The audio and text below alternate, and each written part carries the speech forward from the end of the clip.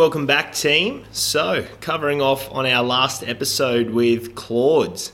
Some really great tips picking up off Claude, just how we go about a sustainable way of being able to eat for life, and how we identify with food, and how it's just super important that eating is a healthy ritual that we do, and that we don't feel bad about the food that we eat, that we're not trying to make ourselves feel a certain way, whether it's guilt or anything that's negative with food. It's always about enjoying yourself and enjoying it the right way. And some really good stuff as well that Claude touched on that she's doing with FitStop and the challenges. Also, as well, just with how amazing it was with all the other stuff that's going on in terms of how dietitians work and what it takes to be a dietitian and how to get involved in it. So that was really great. So guys, if you've not listened to Claude yet, please go back and give a good listen. It's very, very interesting coming from someone that's been in the game now for a while, and some of the insights she has to offer. Alrighty guys, so what we've got this week, holy heck, absolutely amazing. So team, we're going to be breaking up this podcast into 2 episodes again, just because of the content that was available. We've got Dalton and Ben jumping on. So Ben is a long-term friend of mine. We've lived together, we've trained together, we've worked together, been good mates for a while, and Dalton is Ben's coach. So Ben competed in the Arnolds this year, 6 weeks ago from filming this podcast. And it's very interesting hearing what Ben has to say, and then Dalton confirming or reinforcing it as to why he's done that, and the reasons and methodology behind it as to how he is going to make sure that Ben excels. Some really, really good stuff in there, guys. So if you do get lost along the way because you hear some scientific jargon, it is quite easy to follow. It's really Ben giving his insight. And don't get me wrong, Ben is still very intelligent, but almost in a lay term from Ben, and then a very scientific point from Dalton. So, guys, I'm going to split this up into 2 podcasts. It's going to be absolutely amazing because I don't want to overload your brains over 2 hours. So they're going to be just over an hour each podcast. Guys, you're going to absolutely love it. And a tiny bit of housekeeping, team. Make sure you go and give us a follow at ATP Fitness. We'd love to hear any of your feedback as well, team. So at the end of the podcast, please give us a thumbs up or a rating and leave us a review. Also, team, if you know anyone that you think would be interested on jumping on the podcast and have an interesting story to tell, we'd love to hear from them. So please feel free to reach out, and we'd love to get them on the show and have a chat. But team, we're going to hook into Ben and Dalton now and their podcast. So guys, I really hope you enjoy it. I know you're going to enjoy it. Some really great information in here, team. And yeah, let's get on with the show. Welcome, team. My name is Josh Atkins, and you're listening to Australia's most adventurous podcast.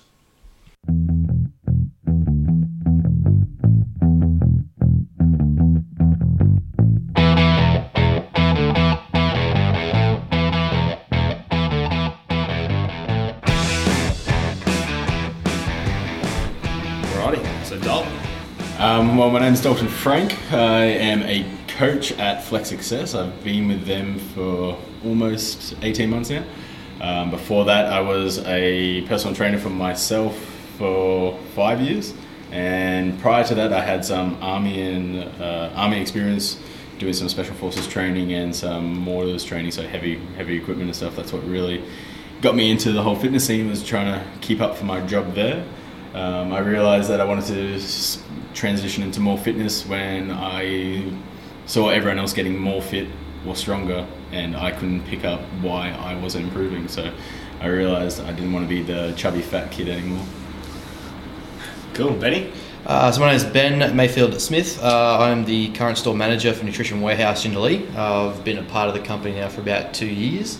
Prior to that, I was a level 1 ASCA strength coach, qualified, done my cert 3 and 4.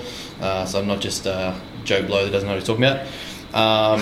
prior to that, I was in a bit of full-time caring, but mostly that was due to a back injury. I've done all sorts of trades and physical manual handling jobs. Main reason why I got into fitness and nutrition, I've always had a keen aspect to sport, understanding sport, being competitive, and then obviously improving health and fitness. So I just took the love for gym and just went with it. Cool. All right. And so how do you fellas know each other? That's an awkward story. That is a bit of an awkward story now. Predominantly through Nutrition Warehouse, but prior to that, I always had engagement through training.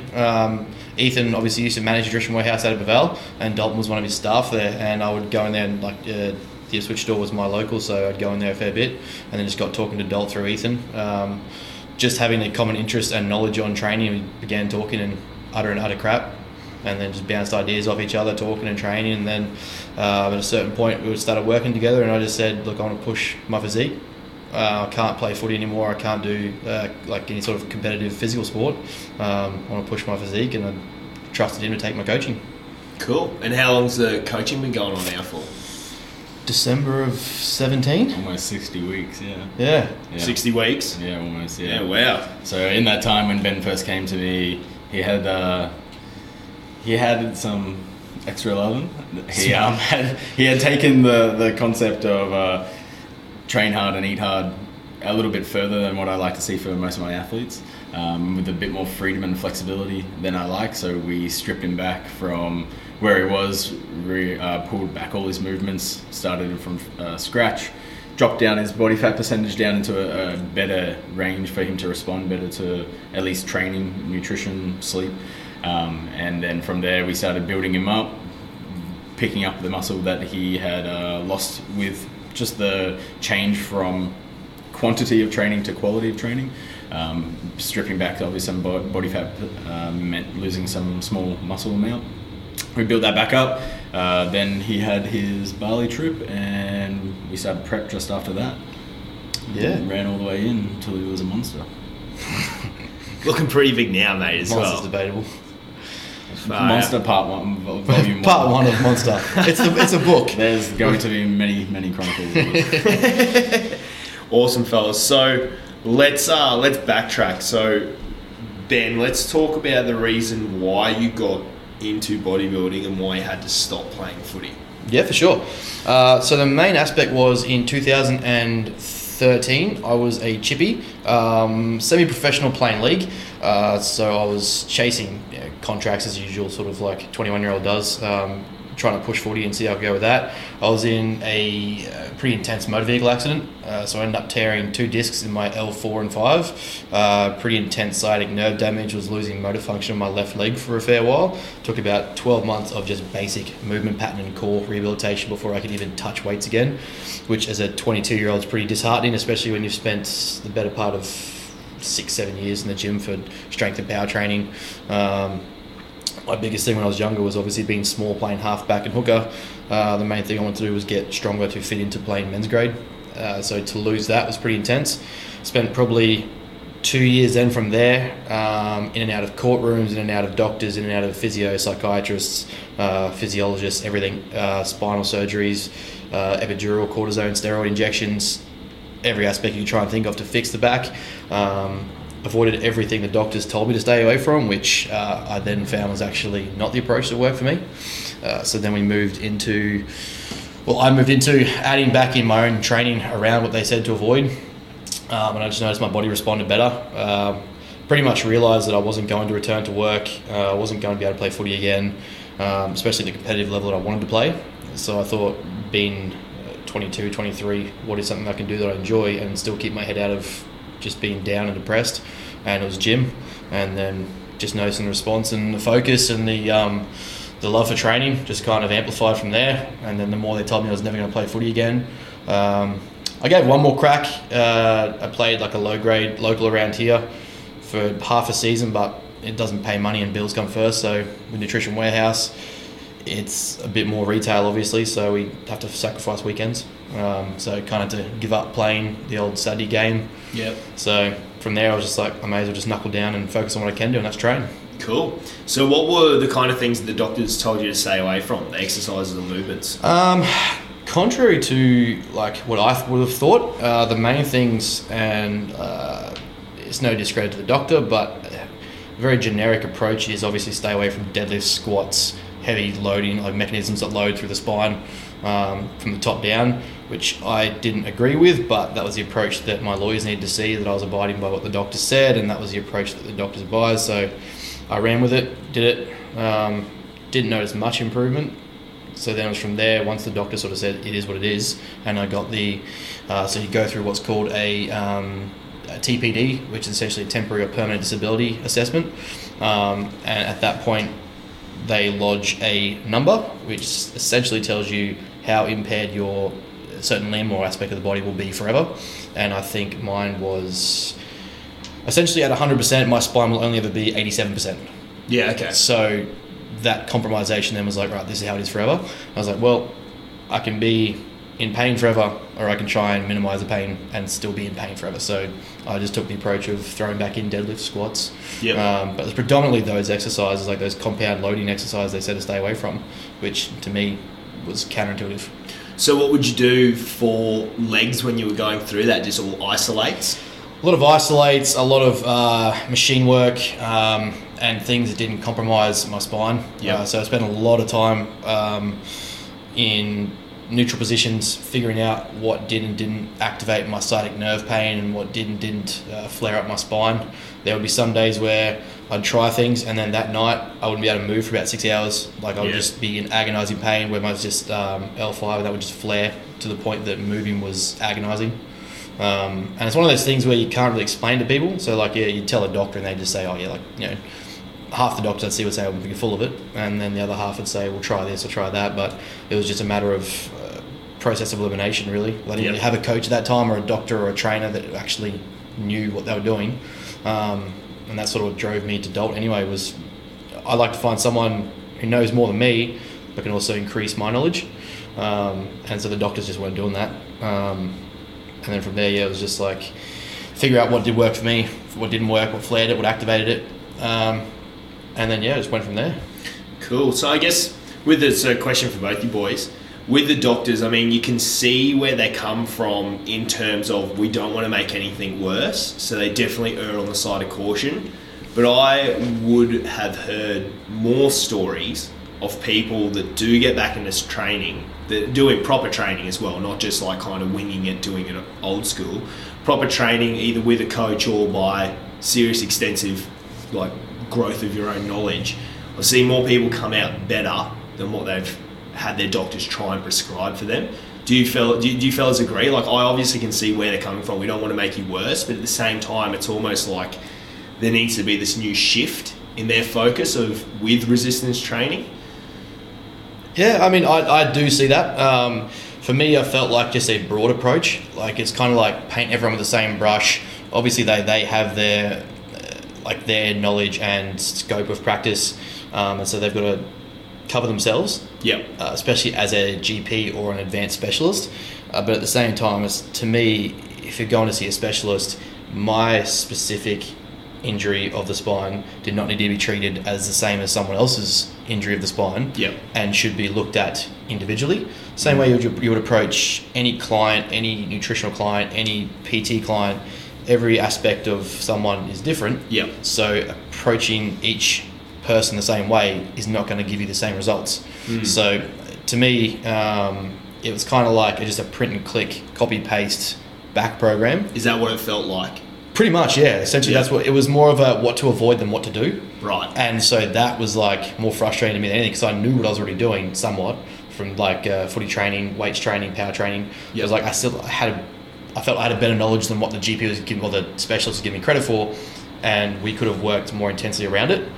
And so that was sort of just felt like I was left up to my own devices to improve myself by avoiding what he said. Yeah. So I definitely feel like there could be a bigger shift to specificity in how they approach injuries. Yeah. I guess that's why you go see rehab specialists and that sort of thing. But at the same time, he was a specialist, and it was just kind of like he just had a file of like, your back rehab, print, use this. Can you recall what that specialist's physique looked like? Did he look like someone that training was a part of his life? He's just a old dude. Like, he studied, and by no means do I ever correlate that like a physique implies your knowledge. But at the same time, it's like. But you can tell if someone actually is active or not as well. No, he was a very typical like. So he's more book knowledge rather than practical application. Yeah, for sure.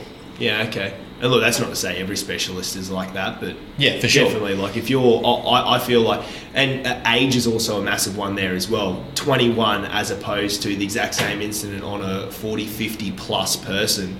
At that age, it's kind of like, right, sustainability and just being able to move is key. Whereas for you, it's like, you're able to repair better through your body just because of how young you were at the time, hormones and everything else, but also quality of life, like quality of life for, say, the next 30 years as opposed to the next 60 to 80 years is a pretty big deal and something that I feel should be taken on board. 100%. He, it was definitely like that was the approach kind of thing. Like, let's just accept how it is, as if I was 80, 90 or whatever, and that was just my next 10 years, like, just suck it up, or whatever, as opposed to, let's take what you've got and improve it, and we'll try and minimise the pain and the aspects in that regard. Definitely didn't feel like that was the approach that was being applied, and so that's when the approach became on my own shoulders to apply it. I was like, well, basically I can suck up the pain, like, the doctors and stuff when I go to court, they'll be like, well, we've seen you at the gym and you're training. And I was like, well, yeah, do you want me to train and try and get back to work and better, or do you want me to sit there and suffer and sulk? Like, yes, the event was traumatizing and painful and that sort of thing, but you can either wallow in self-pity or you can make attempts to improve it. I'm not going to be in pain regardless. Should I be in pain to heal it, or should I be in pain from leaving it? It was essentially my theory behind it. Perfect. Kind of glass half full rather than half empty. That'll sit there and be down and why me kind of thing, as opposed to why not. Good attitude. All right, Dalton, let's jump on to you, mate. So you kind of really started to experience your passion for fitness while still in army. So how did that come around? Well, so I signed up when I was 17. I stayed in until I was 21. I was an infantry, and that meant getting posted to Darwin. It's fucking hot up there. Robinson Barracks. So I trained up there, and we had a mechanised unit, which meant that we had access to armoured carriers, which are essentially like a bus with tracks. Was that when they were still 5'7"? No, they just split from 5'7" to 5. Okay. And 7 was down in Adelaide. So what year was that? I got there at 2010. Right, I got there the same year. I was posted to 5 area for 1 year. There you go. I was the people that stayed back from Afghanistan. So that was our initial exposure was we got up there September of that year and went through all the basic training to acclimatise and get yourself settled there and stuff. And then so everyone went off to Afghanistan. We had we were left to our own devices for about a year, and in that year it was train with everyone, try and improve your fitness, see how you were going, and the people that I was paired against, mostly around my own age, kept beating me all the time, and I was so annoyed by it, and I'm very competitive, so I wanted to figure out how I could be better, and so I just trained harder. I didn't care what I ate, I didn't care what I drank, I smoked full time, I drank at least $10,000 worth of alcohol in that year. That happy hour off-paid at the boozer. Jeez, you take $20 down there and see you later. You're done. Rat shit. So it was very awesome life, really conducive to long-term health. And it really makes sense why I couldn't improve, but I couldn't see it for the life of me at the time. I was too young, too naive, didn't understand. So I really didn't like being beaten, so I figured out that I would start reading some bodybuilding.com magazines and forums to try and improve my knowledge, and before I knew it, I thought I knew shit and I didn't. And so I tried stuff on myself and it just seemed to make it worse, and I couldn't figure out what the fuck was going on. So one day I stumbled upon, at the end of a bodybuilding.com article, that had like this little URL link right down the bottom, and it was, I clicked on it, didn't know what it was, and it was actually like this scientific paper that opened up, and it was an open access one, which means like anyone could read it. Yep. And I clicked on it and started reading it, and I was blown away by the fact that these scientists had written out an article explaining what they had done, how they had tested it, what they had achieved. And even though some of the technical lingo I couldn't understand, the basics around it I could. The information was delivered quite eloquently, so it was really cool, really interesting. And it blew my mind that was free information for people to like take on board. And so I started sitting on PubMed and Google Scholar and anything that would give me access to articles, and went from reading that article to about 6 to 10 a day. I had a minimum of 6 a day that I would read, and I did that for about 18 months until I've now got nearly 3,000 papers on my computer of the things that I've read around nutrition, exercise, psychology, essentially anything that I'm interested in. A little bit of game theory when it came to some economics, but like that was just to understand some of the concepts that were going on in biology, because we seem to see similar patterns go on in that. Over how many years have you acquired those 3,000? Oh, that was over about 18 months or something like that. That was my initial first folder, and now I've got bigger folders everywhere. Right. So that was, my minimum goal was to read six papers a day for the first year to bring my understanding up, because I thought I knew what was going on. I thought, are these the papers summaries? No. These are the entire study. Paper. Yeah. Wow. Yeah. So some lengthy reading. Yeah. Well, it was like we've got downtime at work. If you weren't training, you were sitting around smoking diaries. Who would know that infantry could read as well? Right. Well, we shoot good. Yeah, pretty much. Like lift big dudes. Yeah. We do it good. So that was essentially it. So it was just do that to pass the time. When we'd go out field and stuff like that, having just a tablet if we had access to soft standing, which is, for those that don't understand, access to like a normal concrete slab and some power or something like that. If we had access to that, I was taking something where I could do some reading on it, keeping myself entertained through doing that. Everyone read books or smoked diaries and played cards, and I would just read these studies. Like, I was addicted, I couldn't stop. So before you know it, I started arguing with a lot of people online about what they thought was right, and calling people out. Before I knew it, a lot of people knew me as this guy that would call people out and start these arguments online. And it was back in the era when forums were kind of fading out. Facebook was really big for everyone tagging you in something and having a massive argument on Facebook. Yep. Now it seems Facebook's dead and it's kind of Instagram and a bit of Twitter. But actually, one of our first conversations was. This is what I was going to tell you. Yeah, on one of our first conversations on Facebook was engaging. It wasn't an argument. I think, because of the fact that we both had a knowledge of what was doing what, as opposed to a lot of bro science guys you debate with online and you give up because there's no point arguing with the wall. The conversations of, I think it was a video I put up. Hang on, walls are useful. Sorry. Bro scientists are not useful. Pseudo geniuses. Yeah. It led to when I first started actually appreciating what Dalton knew was that not too often there was someone who could not keep up but have a more lengthy knowledge of what I had and keep going with the conversation. And so we had a conversation on Facebook. I can't remember what the movement was I was doing. It was either a squat or a row or something. I can't remember. Yeah. And it was about generating force by keeping the spine static or a slight extension and flexion of the lower spine to fully retract. It was either a dynamic movement or a static movement, and which one had more application and where. And we were talking the ins and outs of how and why context mattered. And that's what we were coming at from different points. I liked what Ben was doing, but I would improve it in my own way, with allowing a little less dynamic movement at first, and then once I've seen someone build up over time some good base strength, then allowing a little bit more. But generally without context, I prefer people to take a stricter approach and go a little bit more static, especially if they're new or I have no access to their previous history of training, until I make that call. And Ben had a different idea and we spoke it out for a good couple of days. Like there's just different threads. It was good, but I think that's something that needs to happen more in the industry, is rather than aggressive debate of my idea is right and you're wrong, it's establishing why someone's aspect might be right or looking from the outside in. Like I very could have easily just been like ticked off that some dude I rarely knew commented on a video and was like, "You're an idiot."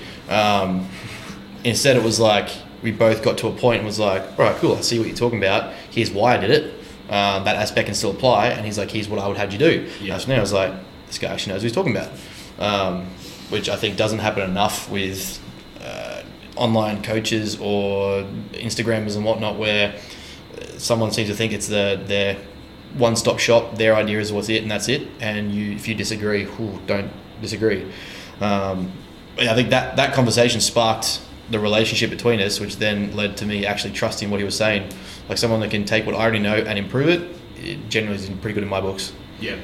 Nice. Yeah. Cool. All right, mate. One of the questions I want to get to with all those papers that you read, have you seen any shifts in the way of scientific thinking from back in 2010 to now in terms of movement, and what were the other type of papers you were reading? So there was a lot around biology. The movement, I've seen more of a shift in ACL work at the moment, so rehab to post-surgery rehab through to return to work.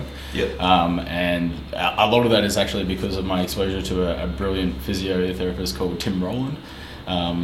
He and getting access to that and seeing his, and he's a big proponent ACL physio, and so seeing how people are changing from their surgery and their rehabilitation techniques there through to what they're doing now.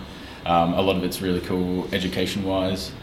That's probably what I see the biggest shifts at the moment, probably in the last 10 years, with movement, with nutrition. It's been circadian rhythm is probably the biggest one. And for those that aren't aware, essentially our bodies run on this it's almost 24 hours, this cycle that we go through. As we shift from daytime to nighttime, our body facilitates different up or down regulations of our organs and our brain. So we'll go through different phases of what our body's meant to be doing. Because we operate in the daylight, our organs operate a little bit better during the day than they do at night. Makes sense.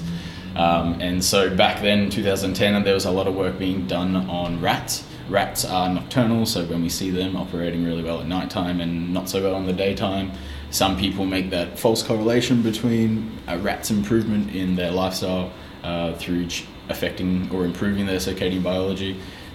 Whereas for us, it actually wouldn't necessarily correlate quite well. So from that, we're starting to see now shifts into human studies.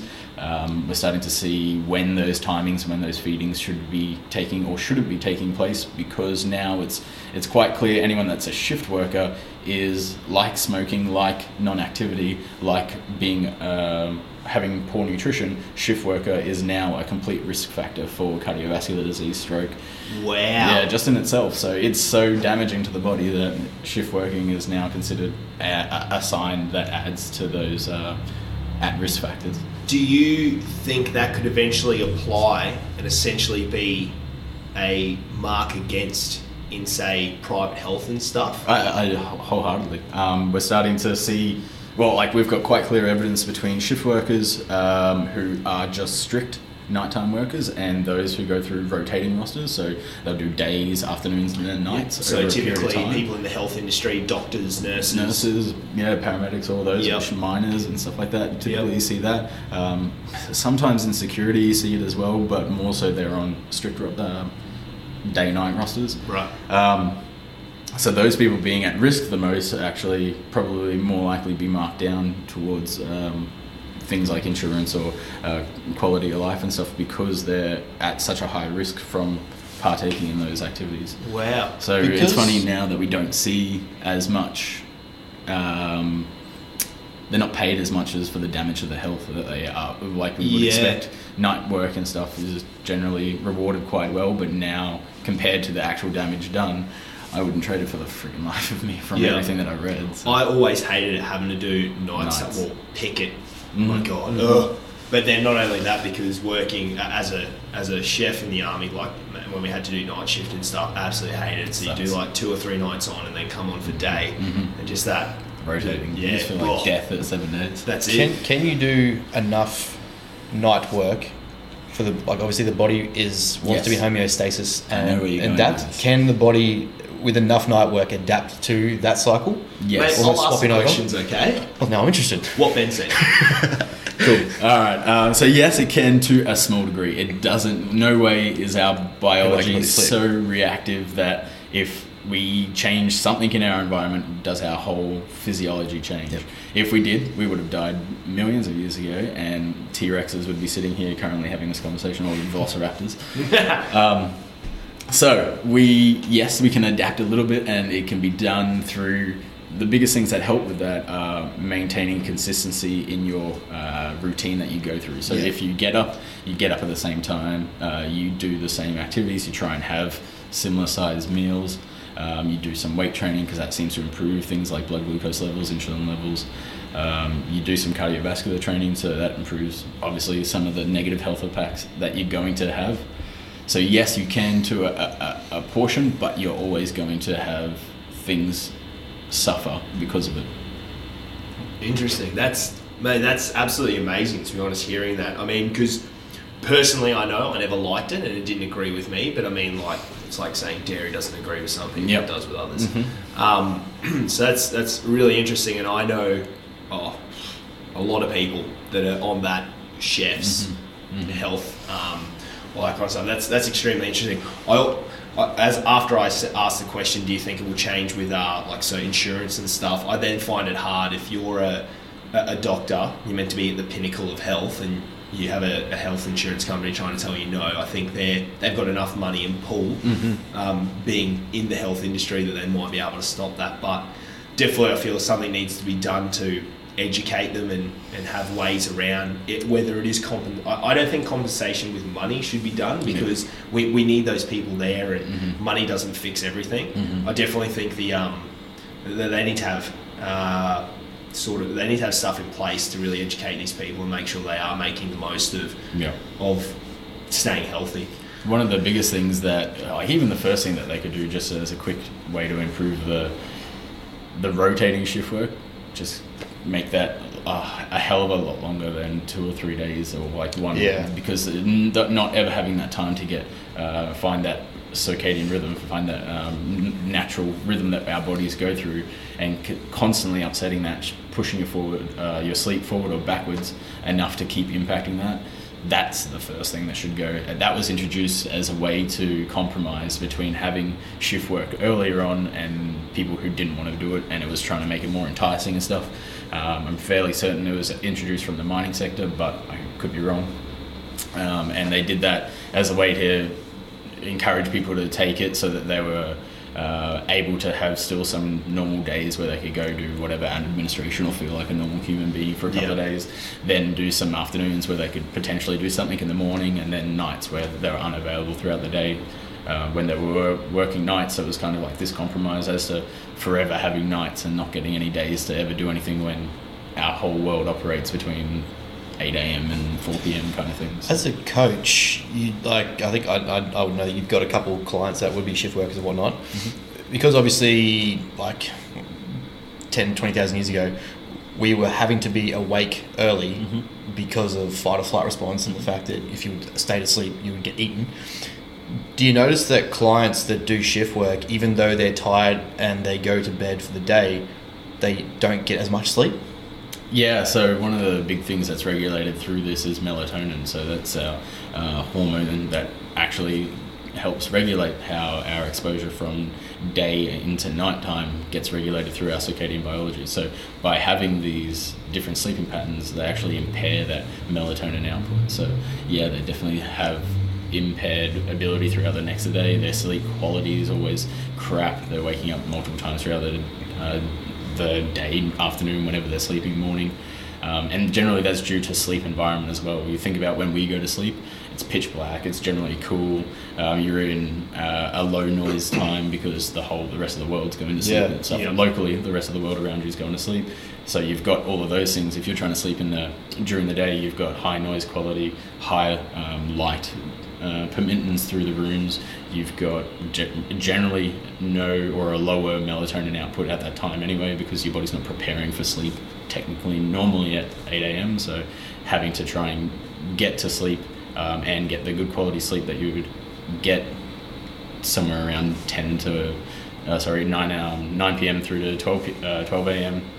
that sleep quality is always going to be a lot better because your body would naturally push that melatonin production higher, not at 8 a.m. So you're going to find that impairs it as well, irregardless of how much training, how much tiring things they do to get themselves to sleep and stuff. The sleep quality is never going to be as high. They may get 8 hours. So that would have a huge detrimental snowball effect on not only sleep, but obviously the aspects of what sleep has in terms of like getting into REM sleep, hormone release, hormone regulation, recovery, growth. Mm-hmm. So anyone doing any sort of like trying to train to get tired, you would not be recovering optimally from the training, therefore making it more detrimental.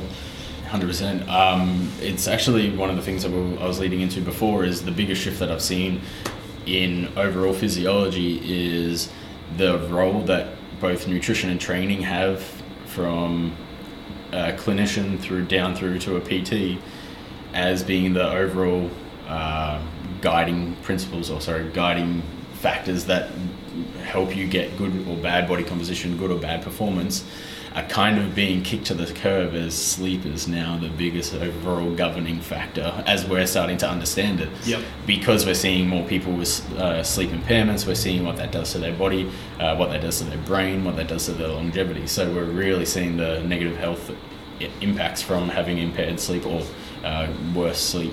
So that age-old bro science pyramid we used to have of the 60% training, 30% nutrition, 10% sleep is way out the window. Yeah, or like, sacrifice each. to win and no pain, no gain, where you just get up at 4 a.m. to go train or whatever and do that. It's like, okay, cool, that's great, but if you sleep like shit and you don't like get the active recovery in, then your body's not going to perform well anyway. So that big sleep is a massive one. We know even just from like a typical weight loss. There's an awesome study that came out from Finland where they compared 6.5 hours to 8.5 hours of sleep, and there was the same total amount of weight lost, but guess who had the most amount of muscle mass restored? 8.5. Yeah. There's a difference of like 1.3 or 1.6 kilos. So Right. like Wow. it's not a small amount. That's 2 hours of sleep. That's 6.5. Most people consider 6 hours good sleep. Go figure. That's like the minimum. Like, Right? That's the minimum you got to have. What I feel. Like sometimes I go under. Yeah. But, I mean, like everyone. Yeah, gets sleep's busy. a funny one because we have these hard recommendations where we're like 6 hours or 8 hours and trying to help them with that.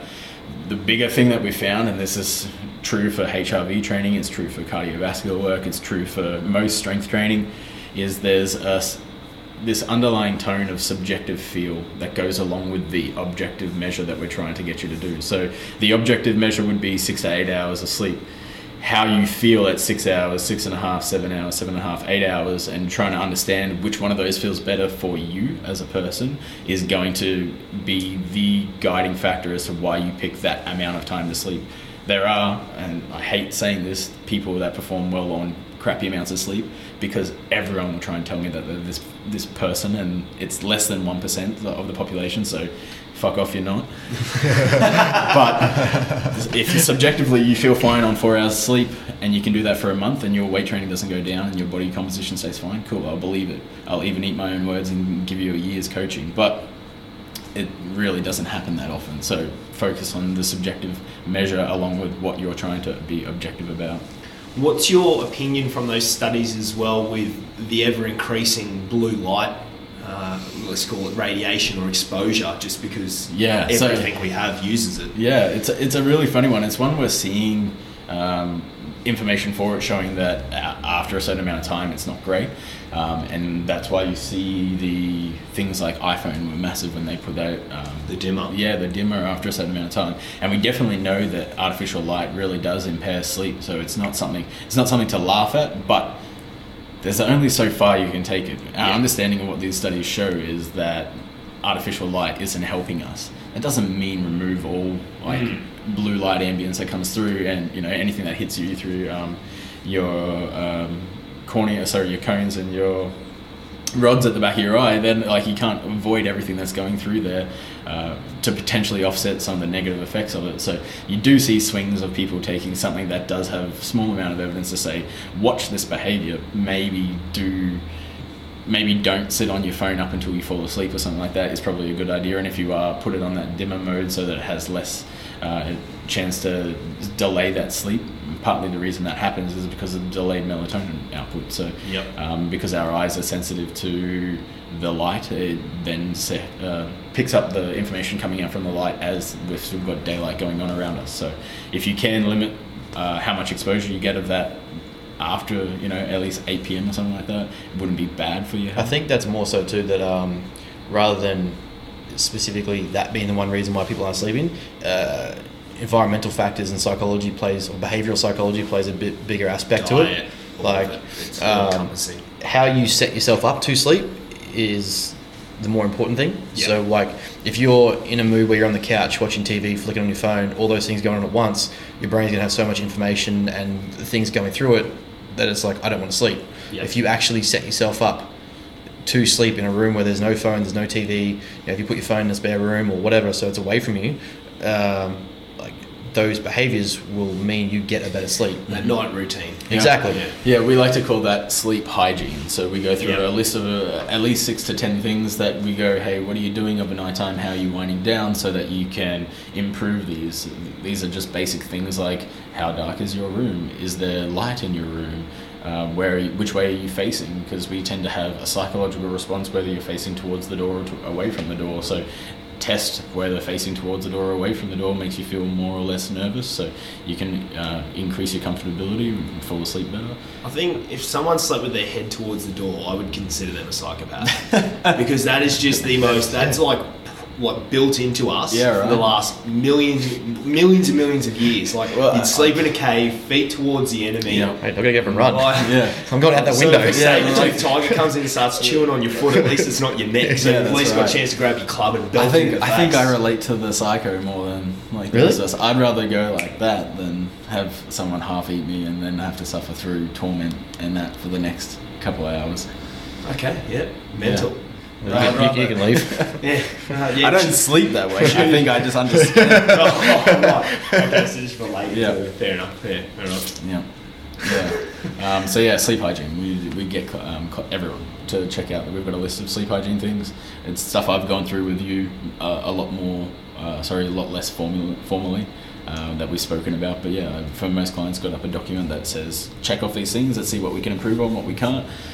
I get people to use a sleep cycle app. It's brilliant. It measures how much movement and activity and stuff that you do through the night. It shows roughly how much REM cycle, deep and light sleep you're getting throughout the night, so we can start to see if you're having really good quality sleep.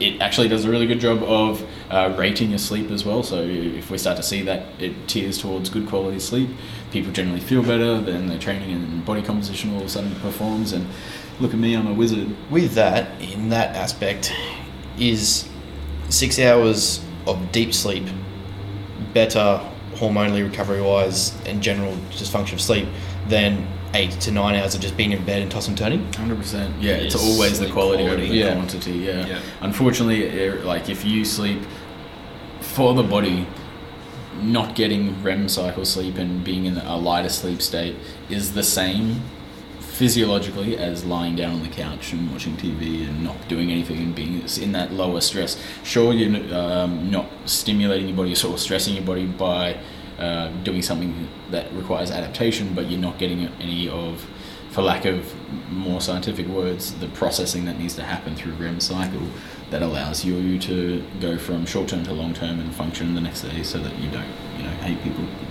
You've got a Fitbit on, so it would track your what it considers quality of sleep just through movement. Mm-hmm.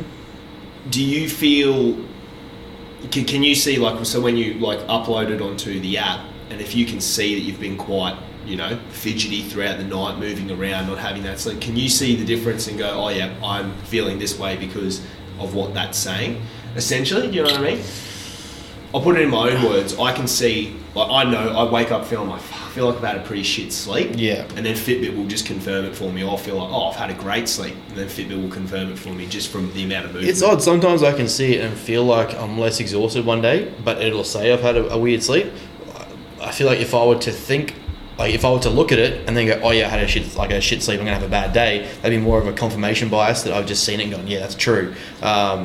don't know, sometimes I wake up after 5 or 6 hours sleep feeling refreshed as hell, but then I can have a deep sleep of like 8 hours and I wake up more exhausted than if I just had that standard 5 or 6 hours. I don't know if I just got myself into a bad routine of that sleep, but at the same time, it's you can like I'll see it and be like, oh, it makes sense. Like, what did I do that night? If I trained too late, if I had my pre too late, if I had too many like chores, I've got a pretty intense routine with keeping NEAT active during prep. So I've like kept a lot of that up now. So I'm noticing I'm still a little bit as wired, but without the. What do you mean keeping NEAT as in like through the house? No. So NEAT is in like my non-exercise active thermogenics. Right. So okay. The intent to stay active as much as possible to keep burning calories. Right. Keep my steps up, keep my heart rate up, just keep doing things, staying active. I was pretty wired to doing just weird things or constant chores just so I would stay busy. So it's kind of a detrimental but also positive, because it would mean I wasn't relaxing and allow my body to de-stress, but it meant I was still constantly fidgety and moving, and that all plays a role in obviously calorie maintenance or calorie deficit. So I guess I'm trying to figure out those things of what I was doing too late or too early before bed, and that way if I see it and it's like, right, I had crap sleep, I was way too busy before I went to bed, and that time was spent trying to then de-stress and get to sleep. So I was like, all right, let's not do that so late. Mm-hmm. A couple of things on that. Firstly, time that you wake up. When you wake up, if you wake up in the middle of a REM cycle, you will feel like you've been hit by a truck. So not that you've done anything wrong for sleep per se, it's just when your body's gone through and moved through these REM cycles. If you're waking up to an alarm, as opposed to just naturally waking up, your body won't wake up halfway through a REM cycle naturally. If it gets woken up by a stimulus, it will. That's why an alarm can be a negative thing, and that's why I like this sleep cycle app, because it has a half an hour window in which it will monitor your sleep to see when you are at the lightest sleep, that it can wake you up by setting off the alarm. So having a hard time to wake up can impair where you wake up, and that contributes to you to feeling like shit. Second thing, can't remember what you said and I forget. But third thing was the NEAT that you were just talking about there. For those that don't understand, NEAT is a component of our overall expenditure of energy over the course of a day. NEAT stands for non-exercise activity thermogenesis. And Ben described it in a way, and he's not wrong, for him to keep active throughout what he was doing with prep there. When we split up total daily energy expenditure, we get our basal metabolic rate, which is how much energy you burn not doing anything. If you were to lie around every day, your body would still burn calories. That's how you can get mad shredded, bro, by just staying still active. No, not really. Your body will burn calories just by staying down, right? So that happens anyway. So this is why, like, another rant that people misattribute how much exercise calories they burn, because guess what, the body would burn calories anyway at rest, so it's not actually as much as you think. But anyway, so you've got your basal metabolic rate, you've got your activity thermogenesis, so that's how much formal exercise you do. You could do weight training, you could go for a run, that's formal activity. You then have your thermic effect of feeding, which is if you eat food, your body has to convert that into biochemical properties. Part of that is a heat exchange, and we lose that. So we're actually not very efficient. It's a good thing because it helps keep us warm and stops us from dying. The last component is our NEAT, non-exercise activity thermogenesis. And what we find with people who go through weight loss, if you lose from 80 kilos to 70 kilos, right, from being slightly overweight to normal, as an example, you will have a downregulation in how much NEAT you do. So how much daily fidgeting you do, how much daily walking you do. You'll find subconsciously, you won't even think about it, you'll park closer to the shops. You'll walk next to only in the aisles that you need to. You won't spend another 100 calories walking around for an extra hour because your body is trying to protect you from dying. So me tracking Ben's NEAT over during his prep is a way that I can regulate how much activity he's doing every day to make sure that his output is as high as maximally possible without it stressing into his training, into his sleep quality, and into his nutrition. Shit. That's insane. That's so a like for you. coming from, obviously, you would be with the type of prep you do for these guys, it is the entire life. Yeah, 100%. Everything, because like we were talking about before with sleep. Actually, that's what it was. lifestyle factors that lead up to it, because we know recovery is not an on-off switch. You don't do a training session the next rest of the day. This is how people think about it when I talk to them. They'll do biceps on Monday. Come Tuesday, they expect their biceps to be recovered, right? That doesn't make any sense. If you train fucking week, right? Yeah, right. If you train hard, like your biceps are not going to be recovered the very next day. But people think of recovery as like you do a training session and then we're into the next day, so I'm recovered. They don't think about instantly delivered nutrients. It's still like this. It's instead it's this wave that like peaks and takes time. So you go through a shit week and something happens and you feel like crap for one day. Your body's still trying to recover from that 2 to 3 days later. It might not feel like it on your mind, but physiologically there are responses as to why that's going on and what's the body doing to adjust that. Same with training. It's got like anywhere from 2 to 7 day lag time. You do a big leg session, you're going to walk funny for a week until your body's caught up and recovered again. Yep. So that's where distribution of training matters. But not only that, distribution of nutrients, how his sleep's going, what's going on with his daily activity, how he's doing, what he's doing with supplements, how he's feeling in life, what's going on, like subjective measures with objective measures. We couple that. We try and measure everything that we can manipulate, because by measuring that, we know what he's doing to make things work and not work. And then we can emulate that with other clients. If Ben responds really well to keeping his activity at 10,000 steps a day, then we can try and see if other clients respond the same way. If they have that same response, cool. What else did Ben really respond well to that we can test on them to see if they are a similar type of makeup, genetic makeup, like Ben? Yes, not everyone is 100% the same, but trying to find trends in which you've done something and responses, it gives you at least guidance towards making the right decisions. It's why you'll never, I would say never find them they're successful. You'll find a lot of coaches that don't maintain data on variables very shortcoming, or like they'll come and go. They won't last very long. They might prescribe protocols or systems that are very outdated or unmeasured. They might get some quick results from someone, and then that same application can't apply to someone else because they don't know the variables of what that person was doing, going through, feeling, applying to, including, and then giving it to someone else and go, well, it worked for me, so why doesn't it work for you? Not to diss anyone does it, but it's like saying something like a vegan diet or a keto diet, like that can apply. Like everyone should start on keto because they've got to reset their insulin and metabolic adaptations or whatever. That one person might have adapted that way biologically, physiologically, but if you don't track every aspect of that, we can't then go, all right, well that should work for this person.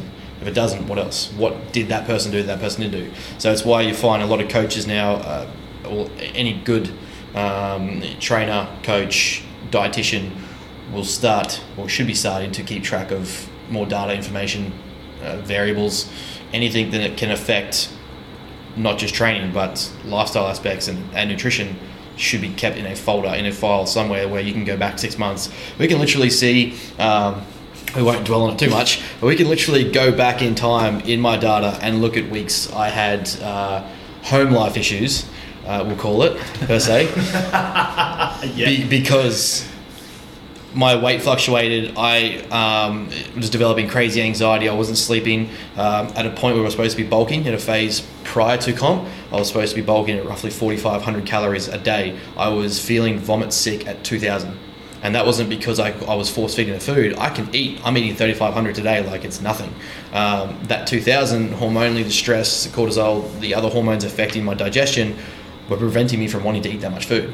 And we can literally look back and go, okay, why did that happen? What was happening that week, that day, that month that led to that?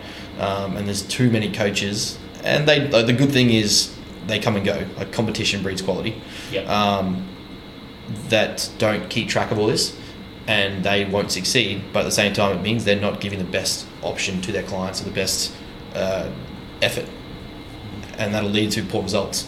I definitely think that it's also important to know your clientele. 100%. Could you imagine, like some of my clients, if I tried to get them to record this data, they'd honestly tell me to fuck off. They'd be like, just want to come in and train with you and talk shit for X amount of minutes. 100%. And then I want to leave. Yeah. But then there's others, I totally agree. So, and that's a constant battle I find, is like, how much information do you want to give me? Yeah. When you are giving me this information, is it all the information? Mm-hmm. And there's a good guy who does podcasts, you'll probably agree, Mac Baker. He does a lot of information spreading on you don't want to track, fine, but let's get within reason of eating healthy, giving some information, being within a range, I guess, of what would be a rough guesstimation of calories or whatnot. You know, what did you eat, but in a rough idea. Yeah. And that applies to most Gen Pop. Like, not everyone has the laser focus or dedication to be like, oh, like, I want to bodybuild or I want to be a peak performing athlete. They just want to improve general life health and come into the gym, have a little ramble. As someone who used to PT, probably 90% of my clients were people who love the one or two sessions a week. You try to give them nutrition advice and they'll stick to it, but they're not going to report data and log everything, which is fine. You get that 10% that are like, I want this body composition, I want this performance outcome, I want this weight lifted. Those are the ones that need to understand tracking is relevant, tracking is required. Every variable needs to be accounted for. Definitely. But yeah, there's obviously going to be the Gen Pop that, your middle-aged mum who's just had a hard week and wants to come in and talk a bit of dribble about her husband or something like that. And that's fine. That's just what they want. As long as they're improving or feeling like they're getting something out of it, obviously that is placebo as much of the output as what the effect is. So if they're feeling like they're getting something out of it, they're enjoying it, they're going to get just as much somewhat of a results as if they recorded everything. Some people find it more of a stress than not a stress, which would be detrimental.